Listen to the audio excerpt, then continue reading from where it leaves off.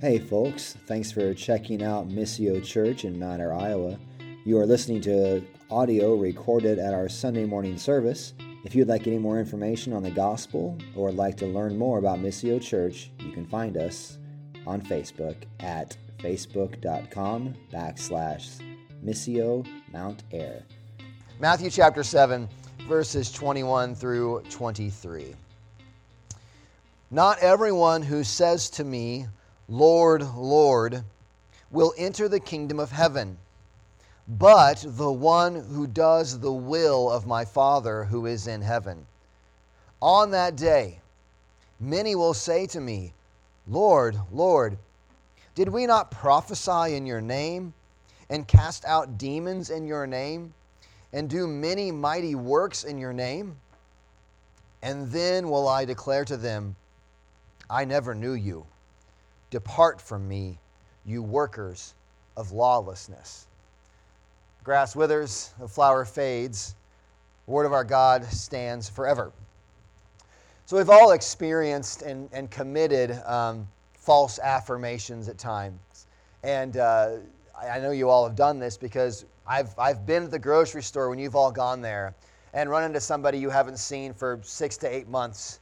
And I hear the conversations and I commit the conversations. So great to run into you. I'm so glad to see you. It's wonderful. You know, this is just great.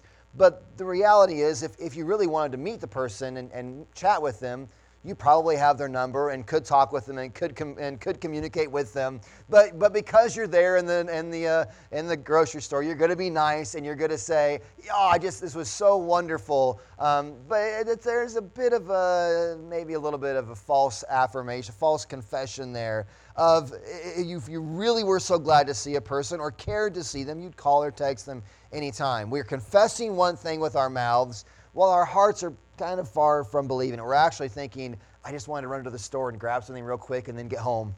And now I've got caught up in a conversation. Maybe I'm the only horrible person. I'm getting lots of strange stares, but I'm the only horrible person in here, I guess, who does that. But we also, you make false deeds at times where you do something you should do. You do a good deed for someone, and you're not going to be recognized, or whatever. And you do it because it's the right thing to do, but your heart the whole time is annoyed about it, or isn't really behind it, doesn't really want to do it, is annoyed at the other person that you're having to do it. And so there's a false deed there at some point where you've done this righteous thing, possibly even, but your heart really wasn't in it at all. Well, this morning we are dealing with, arguably one of the toughest texts in Scripture. Just absolutely terrifying text of Scripture. It's people talk about in liberal progressive Christianity, they'll oftentimes talk about that we love Jesus because of his Sermon on the Mount is just such good teaching. We just love, and basically what they mean is they like things like the golden rule. Do unto others as you'd have them do unto you. Or Matthew 7:1, do not judge others lest you be judged. And they'll cherry pick a few verses. But to actually love the Sermon on the Mount has its terrifying moments. And we talked about this earlier when we were going through the Sermon on the Mount, right? When it says that not only should you not commit murder, but that if you look at your brother with anger, that you are guilty of murder. And talking about adultery, and it's saying if you just look at someone with a lustful intent, you're guilty of adultery. And Jesus is saying, pluck out your eye, cut off your hand, do these severe things to get rid of sin. And the difficulty oftentimes with this Sermon on the Mount is not understanding it. That's not the difficulty here. I wonder what Jesus means by this. It's actually really clear. The tough part of it is that it's so clear, and it's a really tough, scary text. This is a warning, not of the trouble out there. Last week, or 2 weeks ago, we're talking about, the false prophets, these ones who come to you in sheep's clothing, but inwardly they're ravenous wolves. And beware of those who would lead you astray. And Jesus is warning of the trouble that's out there. This week, it's a little closer to home. It's not of the trouble that's out there, but the trouble that's right in here, inside of ourselves. We are easily misled by keeping a couple of get-out-of-jail-free cards in our back pocket. You know, that's a Monopoly reference, right? And it's maybe most of you we play Monopoly anymore. Like you have this, I get out of jail free card. I've got a couple of them in my back pocket here when it comes to my walk with Jesus. And one of the cards is that though I didn't do what I should have done, you maybe have heard this, I didn't do the right thing, but my heart was in the right place. We'll say something along those lines, that I didn't do the right thing, but my heart was in the right place. Or the other one might be that though we didn't really want to do it, we did the right thing. I mean, so isn't that good enough? Our hearts aren't in the right place, but we have no authentic love for Jesus. At least we did the right thing. And these are two typical thoughts when it comes to how we think God ought to judge us. J.C. Ryle, in his comment on this passage, he says, the Lord Jesus winds up his Sermon on the Mount by a passage of heart-piercing application. He turns from false prophets to false professors, from unsound teachers to unsound hearers. And Lloyd Jones talks about this just gut-wrenching reality here is revealing to us the dangers of self-deception and self-delusion. That there are these people who, at one point in the final judgment, will stand before Jesus and they will have confessed right doctrine. Lord, Lord. They will have done mighty works in the name of Jesus. They will have done great, mighty deeds. And yet Jesus will say, depart from me, I never knew you, which is to condemn them to hell. Startling, startling words, right? So our big idea from this morning is simply this. Right speech and right action will not replace true affection for Jesus. Right speech, right action will not replace true affection for Jesus. It's a terrifying text, and part of our handling of Scripture accurately is to let terrifying texts be terrifying. Like the goal of reading your Bible is not to skip the scary parts and get to only the parts you like to read. No, we believe in verbal plenary inspiration, which is a big fancy word to say every word of God's word is true and inerrant and infallible and inspired by God, profitable for teaching, for reproof, for correction and error, for training in righteousness, as Timothy 3:16 tells us. That what is to our job here in this text is to not try to find a way for it to not be terrifying, but let it do its work. In our world today, entertainment and frivolity are the choice meals of the day. There seems to be no time for serious reflection and sobering realities. And so if we can't gather at times on a Sunday morning and let that be a moment for sobriety under the teaching of God's Word, then I don't know when we're going to do it. This is our chance to sit under the weight of the text.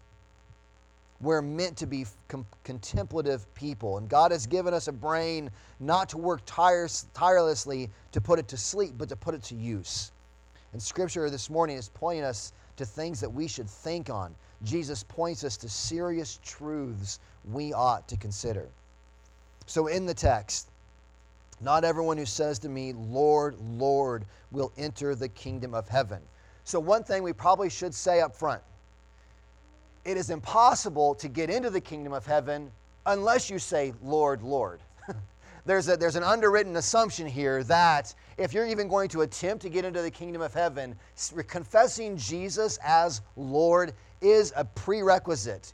Romans 10:9, unless you confess with your mouth Jesus is Lord and believe in your heart that God raised them from the dead, if you do those things, you will be saved, Romans 10:9 says. And so a confession of Jesus as Lord, absolutely critical in entering into the kingdom of heaven. We, all of us, all mankind, we sit under the just condemnation and wrath of God because of our sin. We have rebelled ever since Adam and Eve, our first parents, and we have continued the rebellion against Him as Lord of the universe and spend a ton of our energy, if we're honest, trying to elevate ourselves into lordship, which is what is the pirate term? I can't think of it. Mutiny. It is mutiny. We're trying to dethrone God and put ourselves on the throne. And as a result, we sit then under God's just wrath and judgment. Yet what God has done in His mercy and grace, is not wiped us out, not just blown up the world and forget the whole mess. He sent His Son right into the world, who lived the righteous life we should have lived, who died the death that we deserve, so that everyone sitting under the wrath of God who would confess the just penalty that they deserve and look to Jesus, the one who took it for them, could be forgiven of their sins and made righteous in their sight, and then confess Him as Lord of the universe. I'm not Lord, Jesus is. Everyone who then does call upon the name of the Lord, looking to Him, is then saved. It is a prerequisite. You will not get into the kingdom of heaven unless you confess Jesus as Lord. But confessing Jesus as Lord, according to Jesus, is not just like the magic mantra, open sesame into the kingdom of heaven. Like as though, okay, we've got a written prayer. You've all been to churches where you've been to revival meetings or whatever. They've done this. We've all got the sinner's prayer out here, and we're going to lead you up front, and you're going to read through the sinner's prayer, and bada bing, bada boom, like magic, like we pull the rabbit out of the hat, you're made it into the kingdom of heaven because you went through the actions, you spoke the words. That is not what Jesus is talking about. That is not what salvation is. This is not just a simple saying of the words, giving a mental assent to the truth of the divinity and lordship of Jesus. That is not enough. And we know this because this is what Jesus says. Not everyone who says, Lord, Lord, will enter into the kingdom of heaven. It's startling to think about that there are two ways. There are two pieces of false evidence that are addressed here. And the first one is a false belief. Two pieces of false evidence. The first is false belief. There are those who will say, Lord, Lord. What's startling about this is that it's true. Like they're saying true things. They are saying Jesus. They are calling Him Lord, Lord. They have the right doctrine, but there is no real impact in their lives. You can see Jesus says, no, not everyone who says to me, Lord, Lord, will enter the kingdom of heaven, but the one who does the will of my Father who is in heaven. These individuals, they give mental assent. They possibly even agree with the claims to the divinity of Christ, to His teachings and to His lordship, but it ends at right confession. It never goes any further into their hearts or into their lives. And the way you can tell that it hasn't gone any farther into their hearts is because it hasn't gone out into their lives. There is no impact on their life. Calling Jesus Lord is absolutely critical, but a mere recognition of His lordship is not the same as genuine faith and trust and treasuring of Him as Lord and Savior. In the parallel teaching section in Luke chapter 6, verse 48, Jesus puts it this way in the Sermon on the Plain, and maybe the same sermon, we don't know, just gathering the same sort of topic. You can hear it here. Luke 6:48, Jesus says, why do you call me Lord, Lord, right? And do not do what I tell you. So something important is being said here. We know for certain that Christianity is not gained by what you do, right? Christianity is not gained by what you do. This is not, here is the list of 10 things that you've got to go out and perform, and if you meet the litmus test, then you get into heaven. We know that Christianity is not a salvation by works. We know passages like Ephesians 2:8-9, right, which says, for it is by grace that you have been saved through faith. This is not of yourselves, it's not of your own doing, so that anyone may boast. It is a gift of God. We know that clearly salvation is grace. It is a gift of God through faith. However, just as certain as that is that once Christianity is gained by God's grace through faith, once you have been granted new life, once you have been brought from death into life, it affects everything you do. Because Ephesians chapter 2 verse 10 goes on, for you are His workmanship created in Christ Jesus for good works. So we know that the works do not make you a Christian, but once having your eyes open to see Jesus, it can't help but influence what you do. It cannot help but have application and implication in your lives. Now in Christ Jesus, We were made alive, though we were once dead, and therefore we must walk in a manner worthy of our calling, as Ephesians 4:1 says.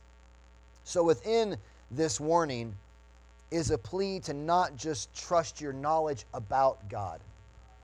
How well can you answer the multiple choice test about the doctrines of God? Do you know of the Trinity? You know, Father, Son, and Holy Spirit. How many catechism questions can you get right? Who made you? God made me. Why? What else did God make? God made all things. How far can you get in the catechism question? And you have it all. You've got right knowledge, good stuff. But this is a warning to not just trust in knowledge about God, but actually knowing Him.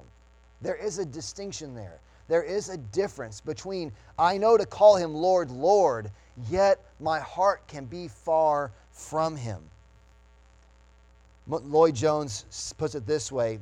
He says, there is the danger of trusting your faith instead of trusting Christ, of trusting your belief without becoming truly regenerate. There are people who have been brought up in a Christian home and atmosphere who have always heard these things and in a sense have always believed and said the right things, but they still may not be Christians. I just want to let that sit. It's a terrifying text, but Jesus says it for a reason. This is not Darin making this up to make you all like, what in the world? How dark are we going to get here? This is Jesus bringing this up that we ought to consider. Do I just know right things about God, or do I know Him? Do I know right things about Jesus, or do I know Jesus? Am I truly trusting Him as my Lord and Savior and treasure over everything, such that there's no aspect of my life that is not His? That's what it means to have Jesus be Lord, is that you're not in charge of your life anymore. He is. So it's easy to say, oh, Lord, Lord, while I go off and live my own life and do my own thing. It's a different thing to say Lord, Lord, and mean it because you know Him as Lord. And this is the warning. Do we simply know things about Jesus, know right things to confess about Jesus, or do we know Jesus? So the first piece of false evidence is empty confession, false confession. The second piece of false evidence is false action. This is amazing.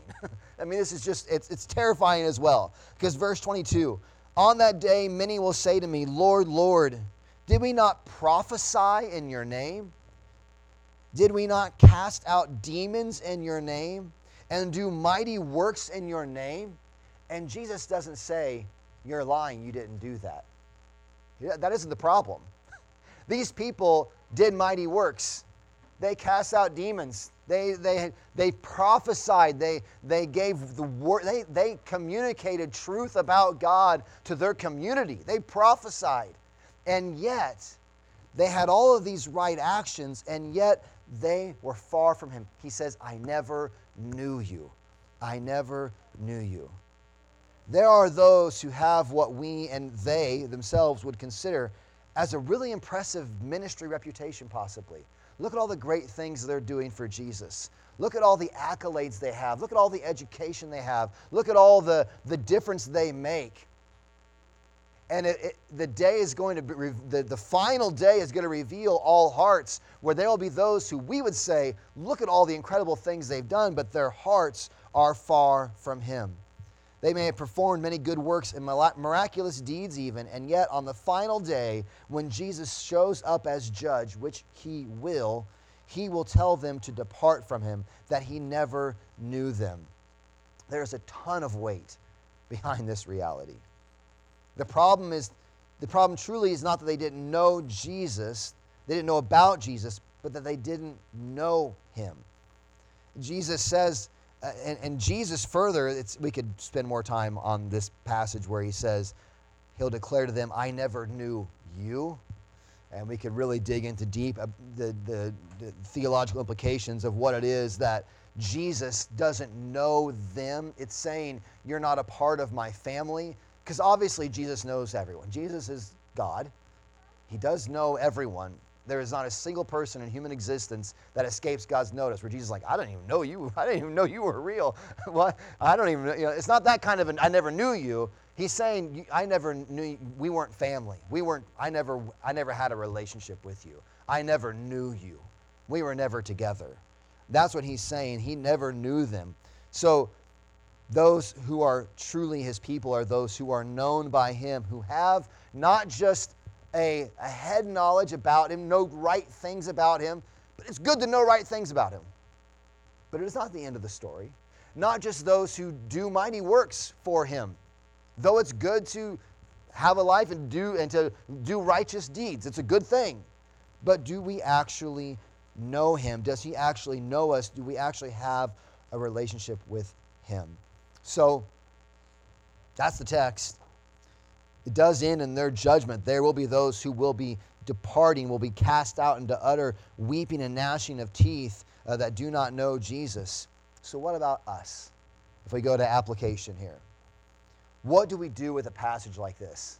I mean, how do we let this hit us? And I think we must take it seriously and hear it as a call for a heart check. Remember, this is a sermon largely to his people. He's called the disciples to him. There are those who are listening in, but this is to his people. What do we do with a warning like this? We need to hear it as a call for a heart check. What are you leaning upon for your right standing with God? What are you leaning upon? You're all here at church on a Sunday morning. Fall back is a little easier to get here. If it's spring forward, then we'll talk. Like if you have to get up earlier and then still show up, that's a really impressive deed. But, so here you are, performing a righteous deed, we could say, in the eyes of our culture and our community. What are you leaning upon for your place with him? Maybe you're someone who's like you've got your Bible doctrine down. You've been in Sunday school. You know all. You've read lots of books, and you really understand lots of interesting theories and systematic theologies about God. And you've got the gospel down, and you know all these things about him. But are we leaning on those for our place with him? We leaning on our right belief about him, on our good works for him, or are we simply leaning upon him? Not our thoughts about him, not our works for him, but him. Jesus is a person. This is not just a message we believe, it's a person we believe. God the Father, God the Son, God the Holy Spirit. We not just believe things about them, we believe them. We believe him, our God. And so, while we're leaning upon on him, we ought to check our hearts. Do thoughts come into our minds like this? You know what's really impressive? When you plant a church for God. I mean, to be in the middle of nowhere, and I'm so serious about Jesus, I'll start new, unique churches to try to honor his name. There's a great deed to really lean upon. Hey, look at us. Do I lean upon, I was part of a big missional movement. We walked around town and prayed for every house in town. We honestly try to create circles of accountability to get the gospel here and there and done. And I'm not saying these as negative things. I think these are great things. But when they become the things that we lean upon, we're in a dangerous place. We do not lean upon our right belief about him or lean upon our deeds about him. We lean upon him. Is the gospel itself what you lay your life upon? Not your coming to him, but his rescue of you. What ought we then to take comfort in? Well, Luke chapter 10, if you got your Bibles out, we'll finish on this passage. Luke chapter 10, sorry, get your pocket, get your phone back out, your Bible back out. Luke chapter 10. The disciples here, this is verses 17 through 20. They sent out the 72 and tells them to go out, and you can see that at the beginning of chapter 10. They come back, verse 17. The 72 return with joy, saying, Lord, even the demons are subject to us in your name. I mean, they're flabbergasted. They've gone out, and they've been empowered by Jesus to work mighty deeds, casting out demons. They're God, I can't believe you would do this. That this is incredible. Look what we can do. And he said to them, I saw Satan fall like lightning from heaven. Behold, I've given you authority to tread on serpents and scorpions and over all the power of the enemy, and nothing shall hurt you. This is awesome. Nevertheless, Jesus says, do not rejoice in this, that the spirits are subject to you, but rejoice that your names are written in heaven. And he pushes upon them.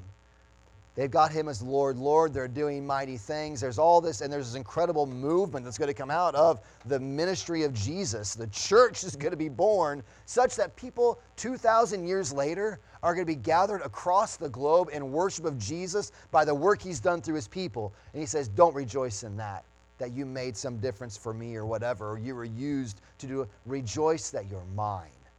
Rejoice that you're mine. Jesus' disciples were excited over the things that they were empowered to do for him, but they found rebuke from Jesus. Instead, he encourages them, don't rejoice in what you've done for me, but rejoice that you are with me. Rejoice in Jesus for who he is and what he has done for you. Not rejoicing in your supposed good choice to trust in him, but rejoicing in his great mercy that brought you from death to life. You can read 2 Peter chapter 1 when you get home. We're not going to go through it this morning, but one of the admonitions that Peter does, and I think this text here in Matthew gives us, it makes this plea with his people. Be all the more diligent. Make every effort to make your calling and election sure. Make sure that you're treasuring the right things.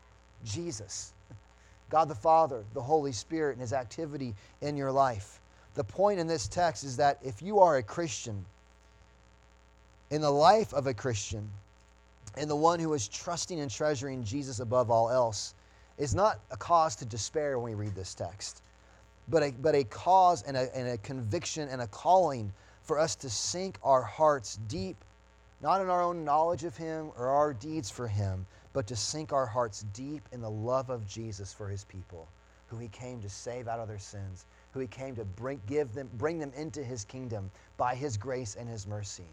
We do not lean upon our right beliefs, our doctrine, our words. We don't believe or lean upon our deeds in the world. We lean upon him and his grace and his mercy that has saved us.